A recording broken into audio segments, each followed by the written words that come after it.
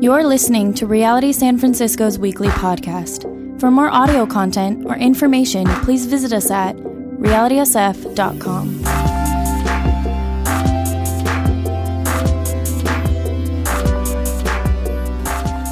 Some prefatory comments. This is a lot of prefatory comments before we get into today's sermon. It's rated PG-16, and let me tell you why it's rated PG-16. Not that we don't want people that are younger than 16 to hear about sex, but at the end of the sermon, we'll be specifically talking about marital sex. Unless you want very specific questions from your kids about marital sex, we don't suggest they're in here. But if you're like, bring it on, then by all means, keep them in here. Now, I realize that over half the church is not married. Way over half the church. And as I study and pray to approach this sermon, as I've studied and prayed to approach this sermon, I've taken that into account. There are two errors of extreme that we have to avoid when it comes to marriage in the church. Here are two extremes that we have to avoid. The first is to make marriage everything in the church. Everything. It's like the goal and the telos of all human meaning. When this happens, those who are not married are stigmatized in the church as not being fully human or fully spiritual. No, until you're married, then you can get involved in the church and get involved in leadership. Unless you're married, you're not fully human. And that can happen in the church. And Paul combats this week and especially next week. The goal in life is not marriage. The goal in life is Jesus. And that's what this church proclaims. The goal in life is Christ. So if you're single here, and you're single until the end of time, until Christ comes back, until you die and you're sad, you won't be sad. Okay, you won't be sad. There are people that go, I won't get married and have sex. You won't be sad. You won't get to heaven.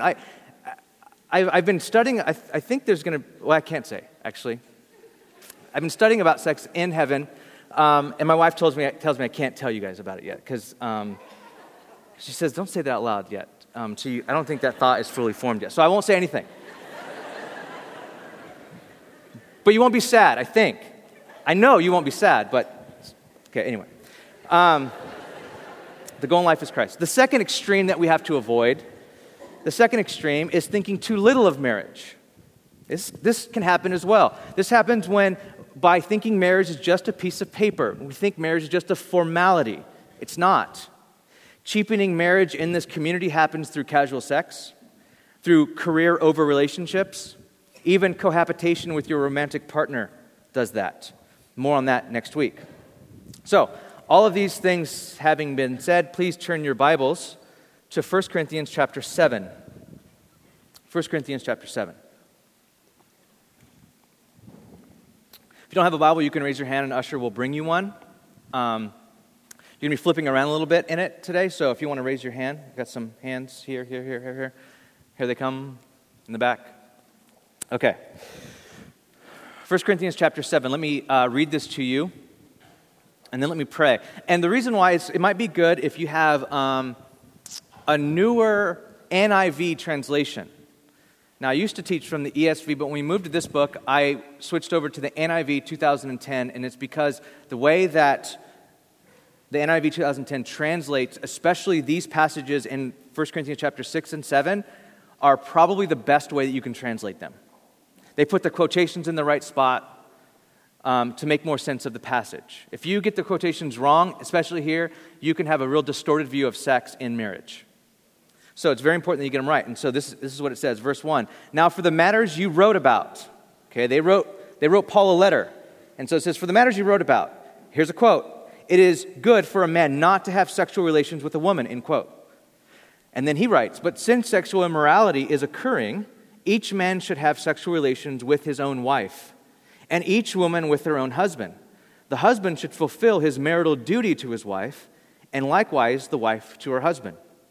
The wife does not have authority over her own body, but yields it to her husband. In the same way, the husband does not have authority over his own body, but yields it to his wife.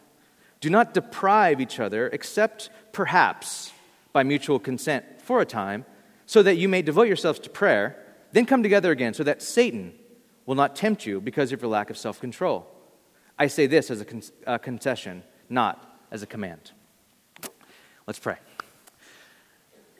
God, we look to you right now. I know, as we said last week, and whenever we talk about sex in a church, first of all, it gets a bit awkward, and it shouldn't, but it does. And then all these emotions come just from deep within us. Some of us are just so guilty of our sexual past. We're so hurt. So when the topic is brought up, it just brings up all this pain and this guilt. Some of us are so lonely. We've waited for a spouse, and we've waited for sex, but it has not happened yet, and we're lonely. We need the comfort of Christ today. Some of us are married, and sex is just not what we thought. We thought it was going to be this transcendent, glorious thing, and it's just now just part of life and real life, and it's lost its whatever. It's edge, it's fun, it's excitement. And so when we approach this topic, we come from all these different places, and I pray that because your Spirit is so wise and so good, that we lay all these emotions and thoughts and hurts and pains down to you, Jesus, and we say, would you speak to us, and would you heal our wounds, and would you lead us on the path of righteousness? Would you lead us beside still waters today? For those who need rest, that you would be rest. For those who need a heavy burden of their past lifted, that you'd put their yoke upon them. And Lord, if we need to be rebuked because we have just some weird, gross way of seeing sex, and even our own bodies, would you repair that today? We submit this to you. I ask that you would use me today. This is holy ground, speaking about sex. So I pray I would tread softly, and we pray this in Jesus' name. Amen. Amen. So today's sermon is entitled, The Personality of Sexuality. The personality of sexuality. Last week it was the spirituality of sexuality when we were chapter 6. Today is the personality. And by the word personality, I mean this. Personality being defined as the sum total of the physical, mental, emotional, and social characteristics of an individual. The quality of being a person. So when I say today's teaching is on the personality of sexuality, I mean the personhood of sexuality, the whole person being brought to the act of sex. My premise today is that we were created as whole people, and that sex was created to be had not simply with bodies, but with the whole person. Sex is not just a connection of two bodies, but whole personhoods. We have made sex about the body when it's about the whole person. We have settled for body-centered sex rather than person-centered sex. In the book Authentic Human Sexuality, it says this: in person-centered sex, one is intimately and emotionally engaged with the other in a way that creates a deep connection and interdependence. In contrast to this, body-centered sex involves being engaged with the other for the mere pleasure one gains from the encounter. Though passion and pleasure are important aspects of sexual engagement, vital sex is so much more than a bodily release expressed through an orgasm. I am arguing this morning for person-centered sex, holistic sex. My hope is to try to convince you that sex was created for the whole person, and to show how marriage and marital sex is truly the only way to accomplish that. That's what I hope to do. Now here's how I'll try to do that. First, I want to talk about the way our culture views sex currently, the way that we see sex currently in our culture. This is going to be a very quick point. The second way is I want to say some brief things about the intended reality of sex. Take us back to Genesis a little bit, like we often do. Without which I don't think we can really understand the context and the purpose of sex and sexuality. And then finally, at the end, this is the largest point of the sermon this morning, we'll get to Paul in 1 Corinthians chapter 7, and we'll see what he adds to the conversation. He adds quite a bit to it, what we read today. So first, how our culture views sex. 3 views. The way our culture views sex is, first of all, sex is an appetite. We saw this last week in 1 Corinthians chapter 6, where Paul said, food for the stomach and stomach for the food. This is not a new idea. Corinth thought and had this view of sex and sexuality. This view sees sex as a perfectly natural appetite that needs to be fed, and as it's being fed, it can be fed with a wide variety of tastes. It can be fed with anything it needs. And not feeding this appetite would be repression. So you are a repressed human if you're not having healthy sex often. You're repressed. It doesn't matter how old you are. It doesn't matter if you're married or not. Sex is an appetite that needs to be filled. We all grew up with this view if you grew up in public education. If you grew up in public education right around, I don't know, these days it's like 4th grade, but when it was like junior high, and it was super awkward and weird. And anyway, I won't get into that. It's for my therapist. So in public sexual education, you're told that there is nothing right or wrong anymore, just that sex is one of the more very important human appetites that needs fulfilling. The irony is, the nature of any appetite is that it's never fulfilled. And so if sex is an appetite, you'll never be fulfilled. Ever. The second view is sex as a necessary evil. This is an ancient church view brought on by a very bad interpretation of 1 Corinthians chapter 7, what we just read this morning. There are those who read this, as we read it, with the quotations in the wrong place. Now, it says, now for those matters you wrote about, it is not good for a man to have sexual relations with a woman. Ancient views on that verse thought that was what Paul was saying. He was telling them, hey, it's actually not, it's good. Like, don't have sexual relations with a woman. But if you have to, in sex, to procreate, just do it, okay? Just get it over with, have babies, and then stop it. It's gross. And that was a very ancient biblical, what people interpret as a sex was of this world, and we're the spiritual elite, and being spiritually elite, we're celibate. And we take vows of celibacy because we're holy. And that's not what this is saying at all.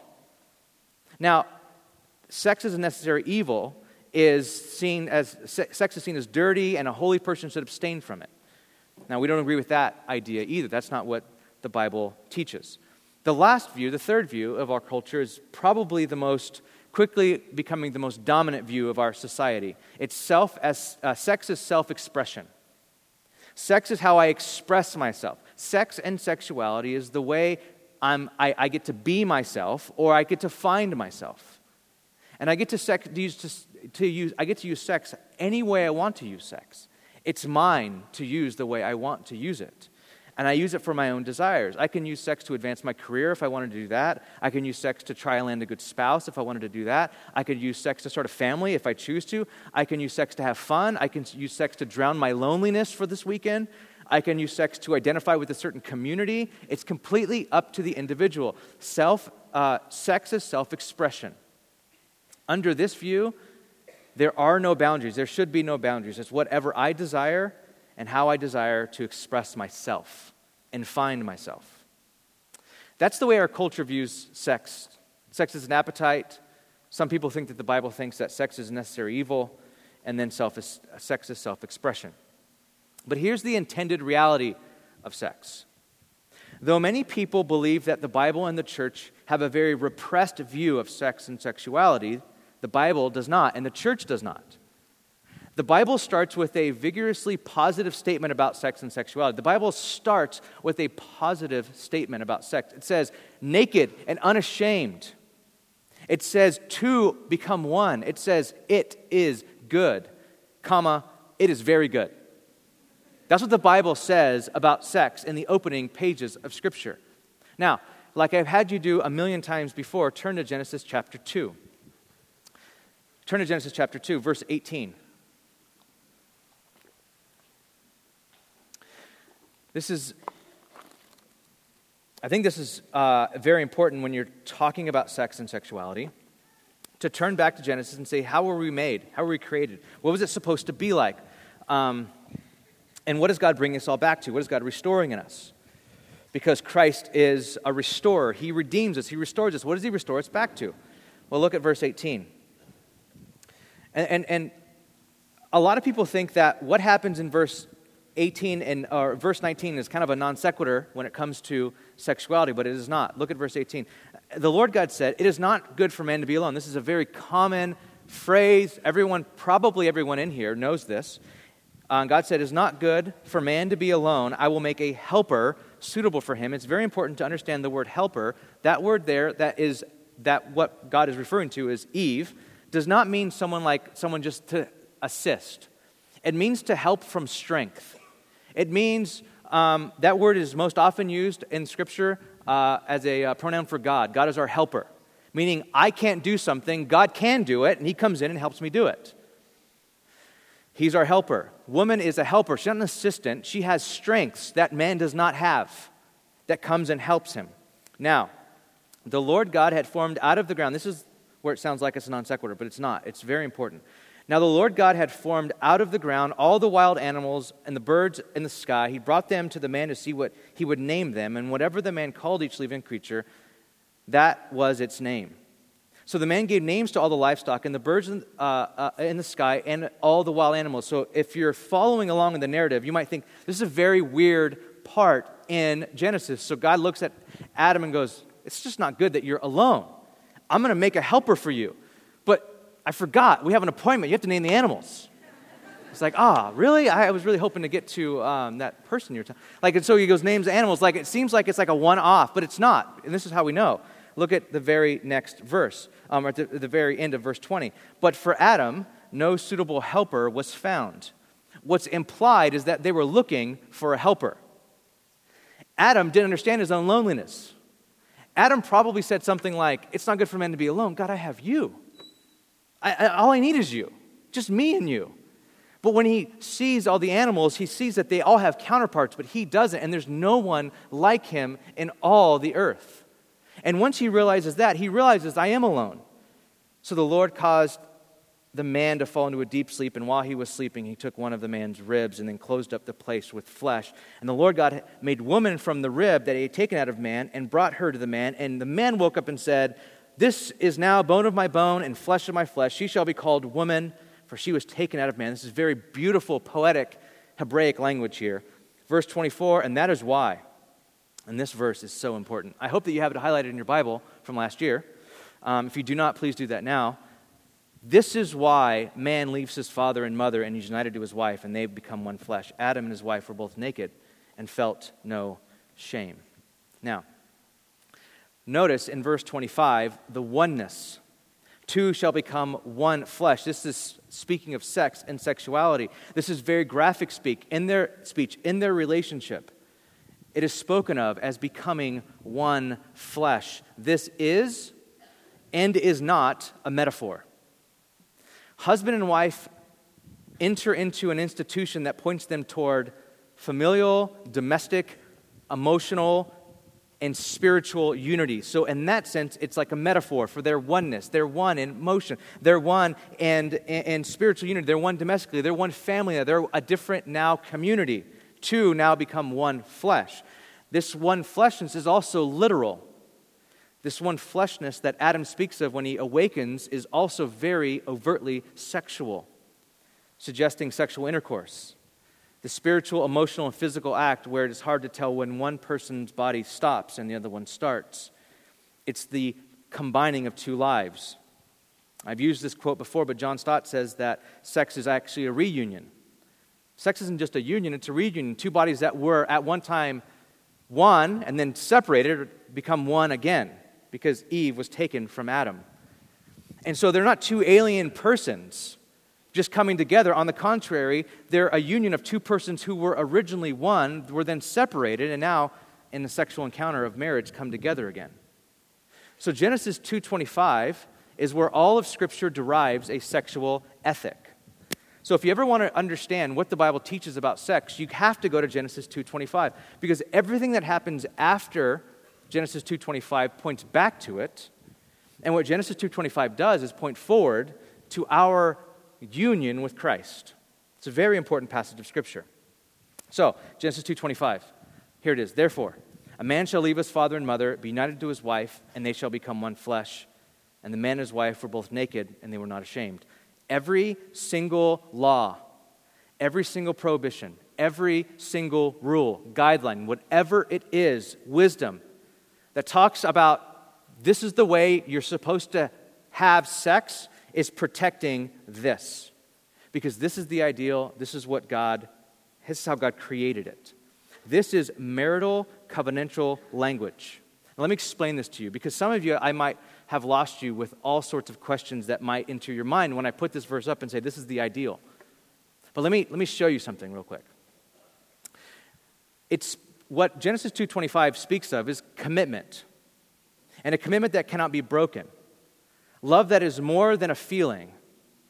A nakedness that isn't just about not wearing clothes, but about souls that are being exposed. Sex was created for more than bodies connecting. It was rather created for the whole person connecting with the other whole person. That's what sex was created for. Ronald Rolheiser says in his book, The Holy Longing, and I quoted it last week, he says this: in a committed, loving, covenantal relationship, sex is sacramental, meaning sex is sacred. Part of the couple's Eucharist, meaning part of the couple's communion together. It is then a privileged vehicle of grace, an extraordinary source of integration for the soul, a deep well of gratitude, and something that will, through its own inner dynamics, open both persons in a way that perhaps nothing else can to becoming a life-giving, gracious, and blessing adults. Conversely, sex that is devoid of those conditions will normally bring about the opposite effect. It will harden the soul, trivialize it, and work at disintegrating its unity. It will as well not open those engaging in it to real community, graciousness, and blessing, but instead help alienate them from real community. So what Ronald Rolheiser is saying is that the power of sex is so powerful. It's funny to me, it's absurd to me how many laws we put around powerful things, how much controls we put around powerful things, but sex, it's all off, all of it, and we don't realize the power of sex.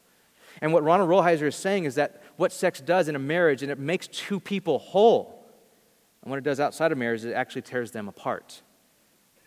Sex is not just like any other thing. Timothy and Kathy Keller write in their book, Meaning of Marriage, which is probably one of the best books on marriage out there today, and highly recommend it for both single and married people. They write this: sex is a method that God invented to do whole life entrustment and self-giving.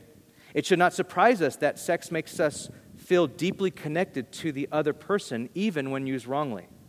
Sex makes you feel personally interwoven and joined to another human being as you were literally physically joined. Therefore, if you have sex outside of marriage, you will have to steel yourself. You will have to harden yourself against sex's power to soften your heart toward another person and make you more trusting. I'm going to read that again. This is probably, I always say, the most profound thing ever, but this is up there. Because of the power of sex, when you have sex outside of marriage, what you have to do, and guys, people, if you, men and women, if you read any sort of men's health or women's health magazines, all of them are teaching you how to have sex and not feel it, or rules on casual sex, and how do you protect your heart. The reason why all those things have to be in place by people because of the nature of what sex does. And what Timothy and Kathy Keller are saying, if you use sex outside of marriage, you will have to harden yourself against sex's power. You will have to tell yourself, that's not what sex is used for. You have to reprogram your soul. You have to reprogram the way you were made. And you'll have to, because sex's power was to soften your heart towards another person and make you feel more trusting toward them. And then they go on. And the problem is that eventually, sex will lose its covenant-making power for you, even if one day you do get married. Ironically then, sex outside of marriage eventually works backwards, making you less able to commit and trust another person.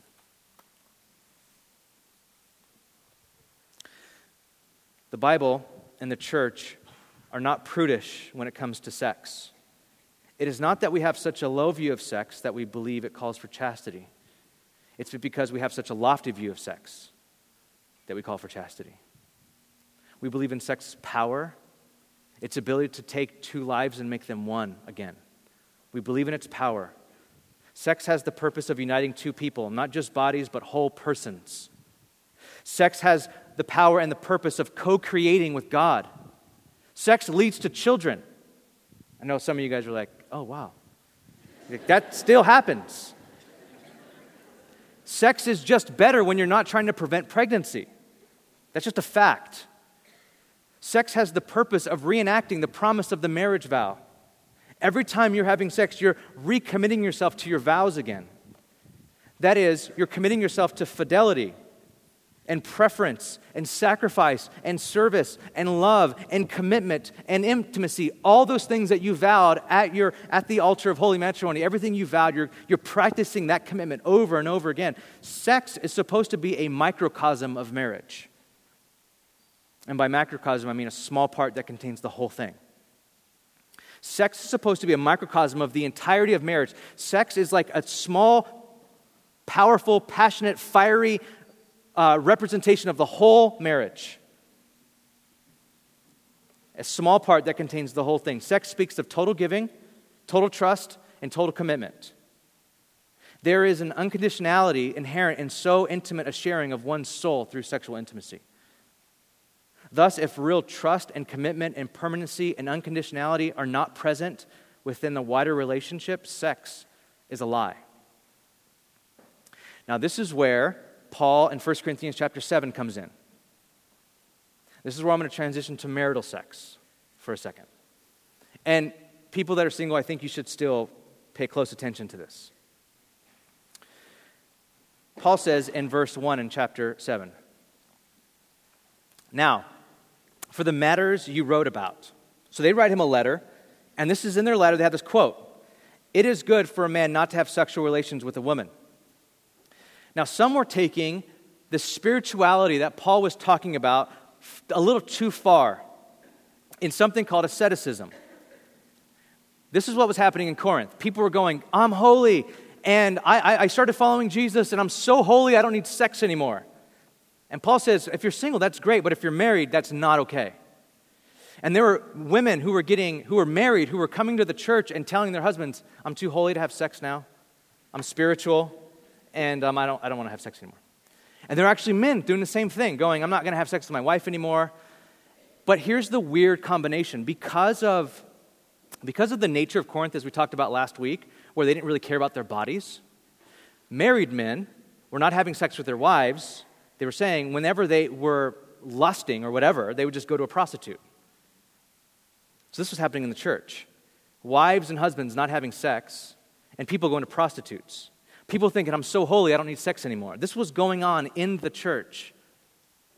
So Paul tells the people in chapter 6, and this is what I think is very, very interesting, and it connects chapter 6 and chapter 7, so follow along with me for a second, because this is important. Paul tells everyone in chapter 6, stop having sex. Porneia. And what porneia means is anything outside of Genesis 2:24 and 25. But he tells married couples in chapter 7 to start having sex. So what Paul does as a good pastor is trying to keep everyone from porneia. Everything outside of Genesis 2:24 and 25, he tries to keep everyone outside of that. And the way he does it with the unmarried crowd is this. 1 Corinthians chapter 6, he says, "Flee sexual immorality. All other sins a person commits are outside the body. But whoever sins sexually sins against their own body. Your body's not your own. You were bought with a price. Therefore, honor God with your bodies." This is what he tells single people. He says, sexual immorality is happening. Therefore, flee. Run from sexual immorality.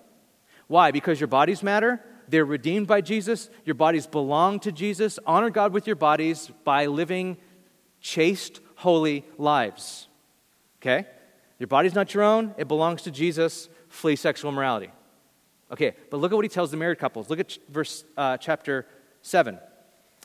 "But since sexual immorality," same word, porneia, he was telling single people, hey, flee porneia, flee sexual immorality. And what he tells the married couples is, since porneia is around you, since you live in a culture that is obsessed with sexual immorality, each man should have sexual relations with his own wife, and each woman with her own husband. The husband should fulfill his marital duty to his wife, and likewise wife to her husband. The wife does not have authority over her own body, but yields it to her husband. In the same way, the husband does not have authority over his own body, but yields it to his wife. Okay, here's what's happening. Sexual immorality was happening, but Paul says to the married couples, don't flee, have sex. With your spouse, by the way, just in case you were confused by that. Have sex with your spouse. So Paul is saying no to their slogan as it pertains to married couples. So they're saying, hey, it's not good for a man to not touch a woman? He's like, no. If you're married, touch your wife. If you're married, have sex with your wife. Now, why would Paul say this? And look what he says here. He says, your bodies matter, but you do not belong to you. You belong to Jesus, and your bodies belong to your spouse. To the single people, he said, you don't belong to you. Your bodies belong to Jesus. To the married people, he says, your bodies don't belong to you. Your bodies belong to Jesus and your spouse. Don't deny them. Therefore, yield your bodies in honor to God by having sex. So why would Paul say something like this? Look at verse 3. It said, husbands and your wife, you both have a duty to have sex. Now that might sound a little weird. The huge emphasis here is on obligation. This is the language of obligation. Remember, sex is a microcosm of marriage. Marriage is a relationship of obligation, covenant obligation.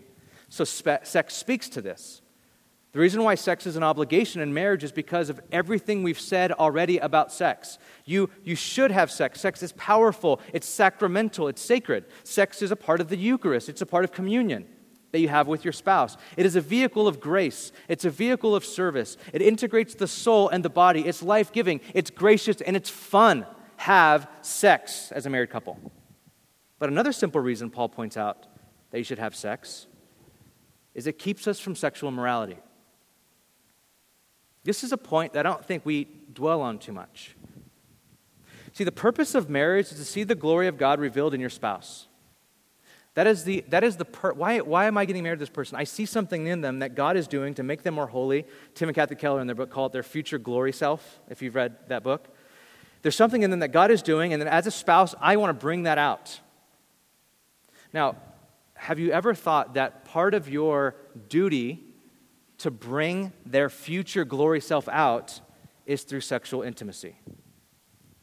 Husbands, there is a part of your sexual life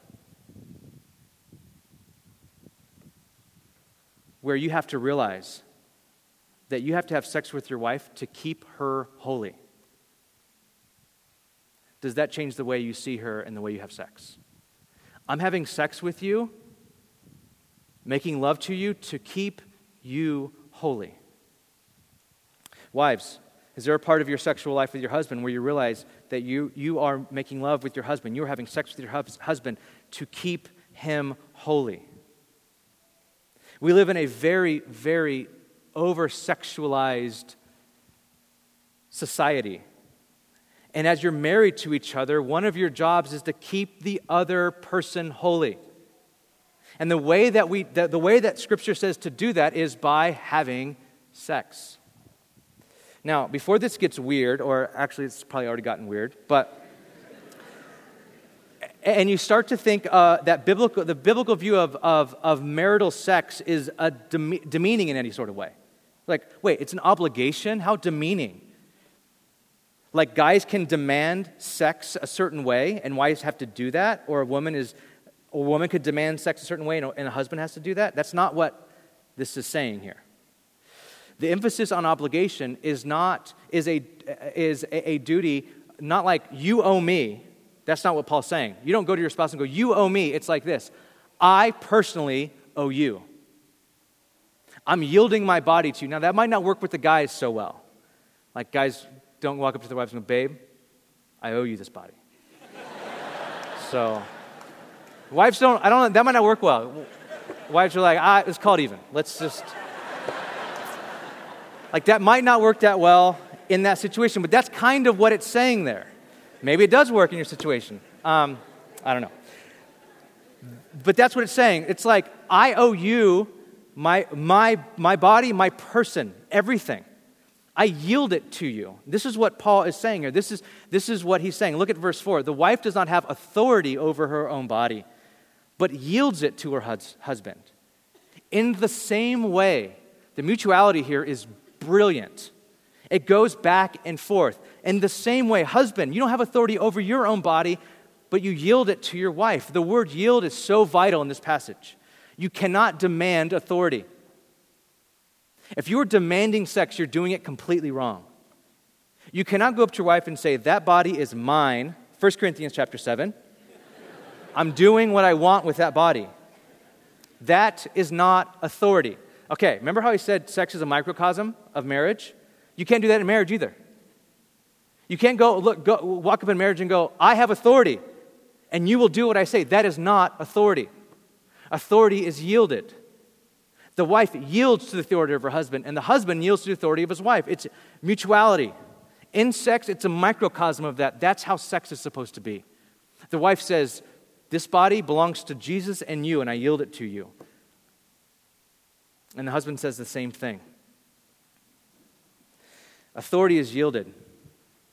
I yield my body to you. And when a wife yields her body to her husband, the husband now is taking rightful stewardship over it, meaning he's caring and loving and nurturing. And likewise, the wife is doing that same thing with her husband's body.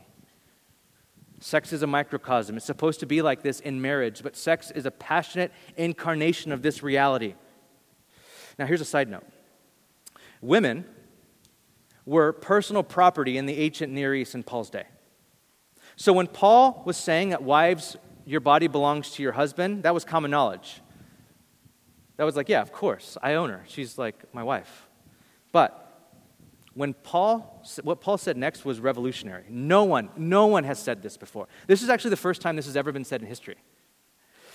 Wives, your body belongs to your husband. Yeah, duh. Husbands, your body also belongs to your wife. You guys submit to each other in marriage. This was unheard of. Now, the Bible advocates for total mutuality in marital sex. It was countercultural then, and I believe there are aspects of it that are very countercultural today. And then Paul says this, verse 5, do not deprive each other. Deprive. Some of you married couples need to go home and talk about this word. Do not deprive each other except perhaps by mutual consent. Do you see the mutuality there? I'm not going to deprive you me, but we're going to agree on it if we're going to deprive one another. We're going to agree on it. Mutual consent. And why? To devote yourselves to prayer. Paul's like, okay, you can stop, but only to pray, but just don't pray that long. Now, you guys can fast and pray, but just come together again, because Satan wants to destroy you as married couples. Destroy you and destroy your marriage. Guys, if husbands, if you think your life with your spouse is like, well, she just doesn't like, I feel like she's not giving her body to me or her life to me or her whole person to me. And why is if you're just thinking that, well, he has to fight his own battles, and if he's tempted or whatever, you are a part of his holiness, and vice versa, the same thing. And this is why it says do not deprive each other. Now, deprive, this word here is striking.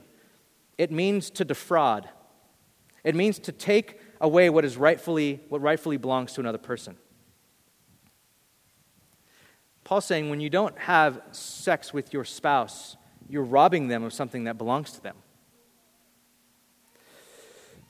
I read this quote last week, and it struck me pretty profoundly. It said, "It is painful to sleep alone, but it's perhaps even more painful to sleep alone when you're not sleeping alone." There are married couples going to bed with their spouse but feel completely alone. You feel deprived. Wives may feel deprived of connection sex that connects two souls together, where she feels like her husband is making love to more than her body. She might feel deprived of sex with her whole personhood. Wives, you should speak up. Tell your husband this. Please don't tell him sex with him is bad. That will destroy him and crush him. Tell him you need more romance, or you need a date night, or you need more conversation before or after, or you need more foreplay, or whatever. Tell them that. But men may feel the same way. Men may feel like your wife just lies there and says, get it over with. Men need connection too. Sex was created for the whole person. Don't deprive one another. That might have really obvious implications as well, like you're married and you're not having sex. What I find fascinating about this passage is Paul says, do not deprive one another. You know what that means? It means not just one person is being deprived if there's no sex in your relationship. You both are being deprived. You're both being deprived, even if only one person feels deprived. because sex is a microcosm. And it says, by mutual consent and for a time. The rule here in marriage is mutuality. The rule in marriage is agreement. The rule in marriage is partnership and total submission of your rights and your bodies to the other. This is why when we started this morning, it started with what we believe in our culture about sex, but here's what sex was intended for. And as you move beyond to marital sex, and it's what Paul writes in 1 Corinthians 7, you understand the power of it. And it's need of ongoing communication, ongoing help, ongoing pursuit, ongoing submission, ongoing yielding. The main point of this entire thing that Paul is saying is that you don't belong to you. If you're single, you belong to Jesus. If you're married, you belong to Jesus and to your spouse. And you yield that over to them willingly, lovingly. I want to close our time by talking about law and grace really fast. We need the law. And by law, I mean we need God's revealed will. We need God's word. We need restrictions. We need protection. This is why God protects Genesis 2:24 and 25. It keeps us living into our created order. It protects us. It protects God's intended reality. We need the law. But we need grace.